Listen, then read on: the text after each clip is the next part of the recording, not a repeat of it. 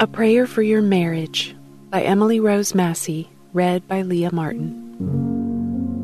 But from the beginning of creation, God made them male and female. For this reason, a man shall leave his father and mother and be joined to his wife, and the two shall become one flesh. So then they are no longer two, but one flesh. Therefore, what God has joined together, let no man separate. Mark 10, 6-9. The other night, my husband and I sat down to study the Bible together. I could sense the Father's pleasure as we read Scripture.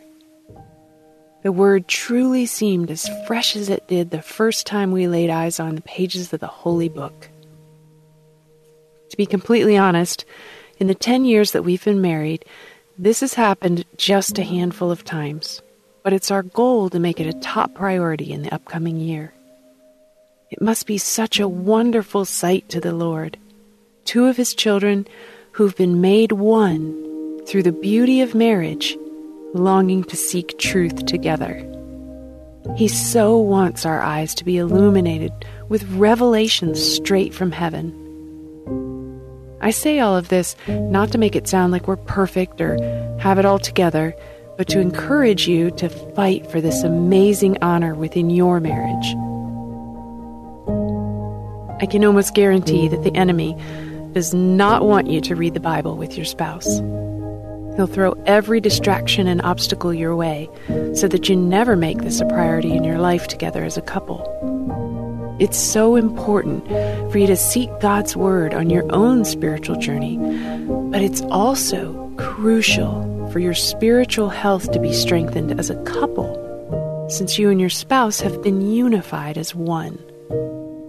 As Mark chapter 10 reminds us, but from the beginning of the creation, God made them male and female.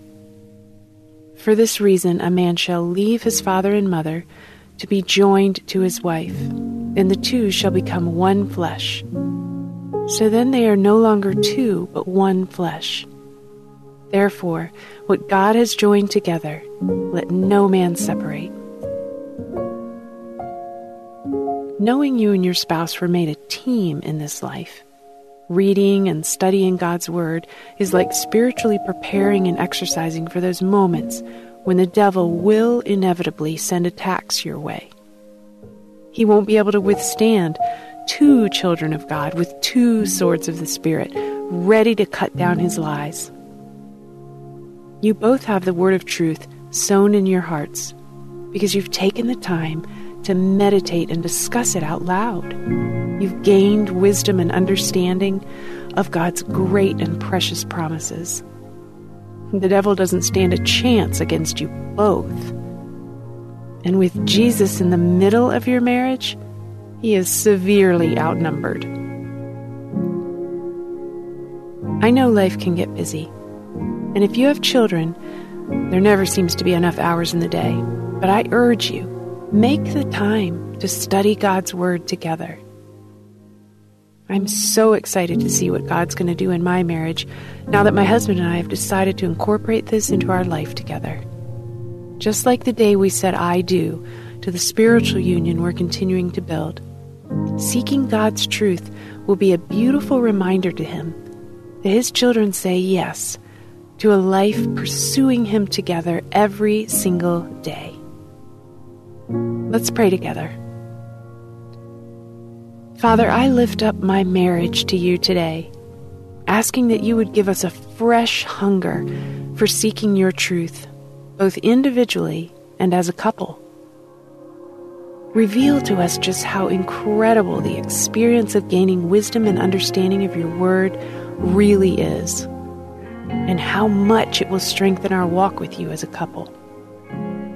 I pray our marriage will become divorce-proof and will stand so mighty against the fiery darts of the enemy. In Jesus' name, amen.